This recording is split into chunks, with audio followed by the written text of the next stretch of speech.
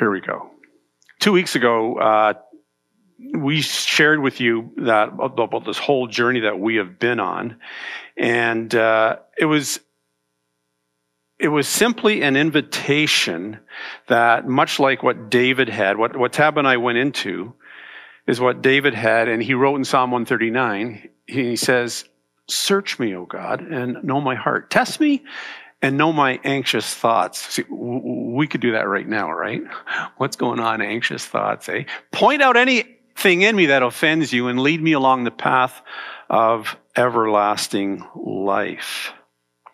And so we began the journey of asking the Lord, search the heart of Cambridge Vineyard.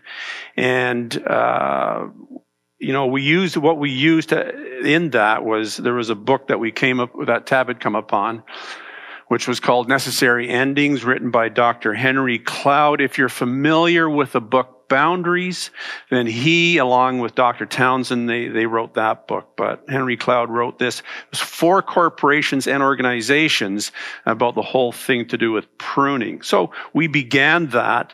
And it was this deep search of the heart with the Holy Spirit. And last week we shared with you a key question that Dr. Cloud mentioned that asked the reader in his book.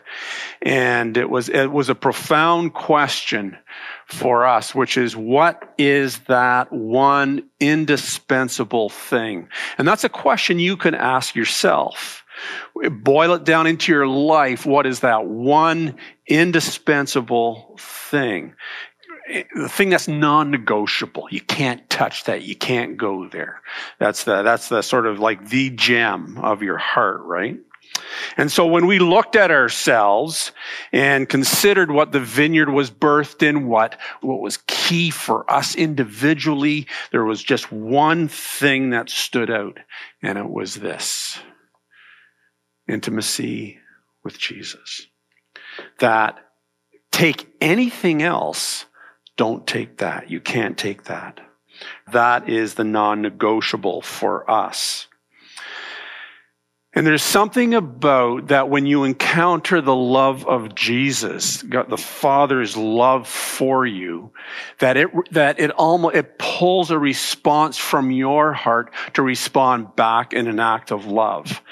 So the question becomes, that's for us, for you individually as well, how will we live our lives in response to that love of God? How do we live our lives?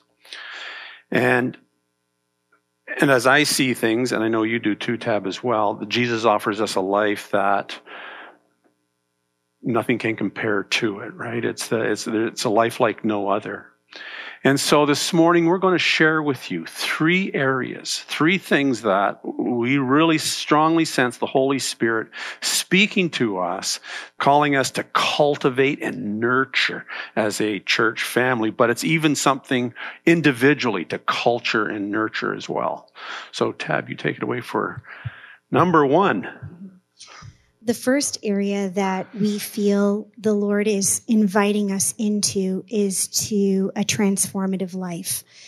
And what does that look like? Well, there is a saying that we have here at the Cambridge Vineyard, which is, "Come as you are, and you will be loved." And this is a fantastic saying because it is, very, very welcoming. However, Jesus calls us to a new life. So it's not just come as you are and just sit back, rest in what you are, but allow yourself to be transformed. And so we hear the Lord, the Holy Spirit, saying to us that there is a posture that he wants us to take. And that posture is a posture of open-handedness, of allowing a willingness to allow ourselves to be transformed.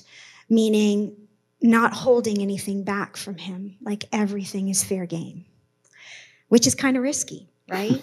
It's risky.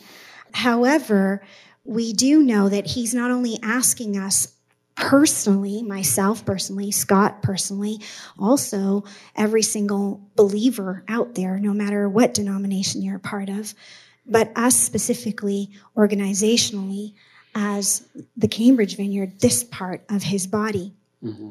And so he calls us throughout the scriptures to run with him.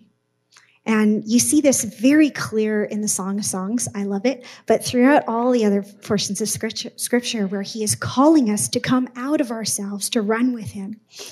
And so the race that we are admonished to run is supposed to be one of endurance. And one of the scriptures that really stood out to us with this that we want to encourage you in is in Romans 12, 1-2. And so here it says, "And so, dear brothers and sisters, I plead with you to give your bodies to God because of all he has done for you." That's an open-handedness. Mm-hmm.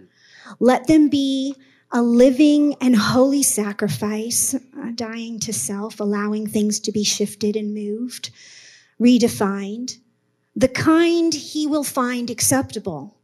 This is truly the way to worship him. Don't copy the behaviors and customs of the world, but let God transform you into a new person." Can you click? "By changing the way you think. Then you will learn to know God's will for you, which is good and pleasing and perfect." And so we feel like the invitation that the Lord is asking us to be a part of in this open-handedness is a way to have our minds renewed, the way we think, how we have been perceiving things, what we have been believing, and also how we function. So this is the posture that we are coming to, where we have put everything on the table to be redefined, re-examined by the Lord. Holding nothing back, we are hearing him ask us to shift some things. And we know that there's more that he has to say, but he doesn't want to overwhelm us. So like I mentioned last week, one of the areas that we have heard him say, you got to do this a little different, is in our meetings. So when we gather together, whether it's a Sunday planning meeting or a staffing meeting or whatever meeting it may be, as simple as it might be, was to put him in the forefront, and allow that time to pray and hear and even minister to each other if need be, following the lead of the Holy Spirit, and then going into our meetings. Yeah, we're not just jumping right into the agenda. Not jumping right into the agenda. As we mentioned last week, we have been running on task tracks, and we're trying to shift to relational tracks. And another thing that we mentioned last week was that we are going to take a look with everybody who is a part of the Sunday service, transforming how that even looks, to make sure that there is a space and a place for intimacy in the Lord. And one other area that is so pressing right now, and it is in the forefront, and it is something that is being transformed as we speak, is our governance model. We felt very clearly that the Lord was calling us, both the board, the elders, the staff, feeling this call to transform how we function. And so we don't have everything of what that looks like right now. We know that we are coming together not as two distinct groups that function distinctly, but actually as a whole, where we can actually discern together, pray together, and say, this is good with us and the Holy Spirit, very confidently as we move forward. And so one of those changes is in process right now. And so if you are trying to reach the elders, or if you're trying to reach the board, you will see that our emails, elders@cvcf.ca, no longer exist, and board@cvcf.ca no longer exists. But actually, you will be emailing the senior leadership team, which is slt@cvcf.ca, and your email will then be guided to the appropriate individuals. And so we don't have all of the details yet. This is in motion, but we are hoping that come our annual general gathering, our family meeting, that we will have more details for you at that time. Mm-hmm. Yeah. There's lots more we could say about this, but about this whole transformative life, but today is not the day for that. That's one of the areas, a transformative life. The other area that we really felt the Lord calling us to nurture and culture is what we've called a rooted life. And there's, because there's a reason why we follow Jesus. It's not, again, we'll always say it's not a religion. It's not based on the following rules. It's following him. And our goal is we want to be more like Jesus. We want to grow into that new life, because we use the words born again. We use the word new life. And we got to take Jesus seriously at that, right? And what I have found is that in following Jesus and in being rooted into his love is that when you look at all the troubles in life, that does actually overcome it. I understand why Paul says they become, what does Paul say? That light and momentary troubles? Right, because that's the whole point of being deeply rooted in Jesus. It's that intimacy. It's that heart-to-heart relationship we are called to have with Jesus. And because it's there, that's where we start to put down deep roots, right? And so that's what we want to follow. This is the Jesus way, and that's what we want to follow. So that when the storms of life come, and Jesus, by the way, does say they will come. Right? Like, we should have been surprised this morning that something could happen, and it did. And Jesus goes, well, you can't be surprised about that. No, they're light and momentary troubles is all they are. And I love how when Paul writes his letter to the church in Ephesus, one of his things, and what you see Paul sort of getting at, is that he's calling them to the heart of Jesus, to be deeply rooted in that. And right in the middle of his letter, Paul has this prayer for the Ephesians. And his prayer is about be able to experience this love of Christ and to be rooted in there. And here's what it says, just as a little part of it. I pray that from his glorious, unlimited resources, he will empower you with the inner strength through his Spirit. Then Christ will make his home in your hearts as you trust in him, and your roots will grow down into God's love and keep you strong. He says that so succinctly, so well. And so we ended up, when we were talking about this, we were wondering there should be a statement that sort of captures a lot of this. And we came up with this statement. It's not written in stone or anything like that, but it's something that, we can sink our teeth into, so to speak. It's this. We see a day when people of all ages are intimately anchored into the heart of Jesus, steady, strong, and rooted like great oaks planted by God. That's what we see. That's what we want to see in anyone who's following Jesus, to be. So no matter what happens in life, deep like an oak tree that just stands strong. That's our desire, so to speak. So that's number 2. So it's a transformative life, a rooted life. And Tab, you're on. And the last place that we feel currently right now that the Lord is calling us into is a reproductive life.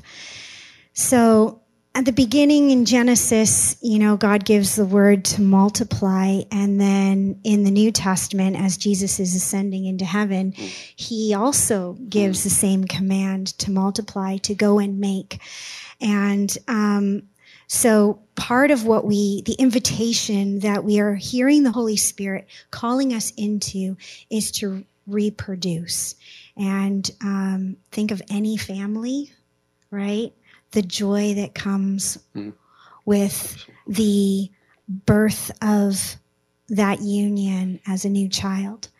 And this is no different. We feel the Holy Spirit calling us through the lens of intimacy to be transformed, to be firmly rooted and established in the relationship, and then to reproduce. So Jesus said to us in Matthew 28:19-20, I have been given all authority in heaven and on earth.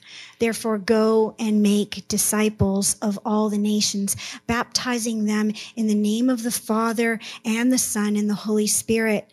Teach these new disciples to obey my commandments I have given you.